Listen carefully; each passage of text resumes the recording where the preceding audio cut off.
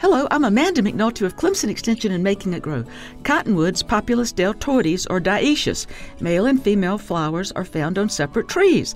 The common name comes from the incredible mass of fluff that the female seed pods produce when they open. The seeds are tiny, and the cottony material containing them is a great dispersal method, traveling a long way from the mother plant. One tree can produce 25 million seeds each year. In natural areas, this isn't a problem, but in cities, the fluff can be 6 inches deep around houses and on streets clogging up gutters or air conditioning filters.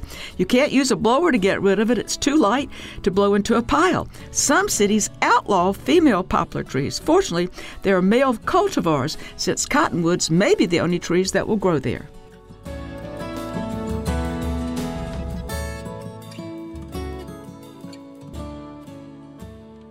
Funded by South Carolina Farm Bureau and Farm Bureau Insurance.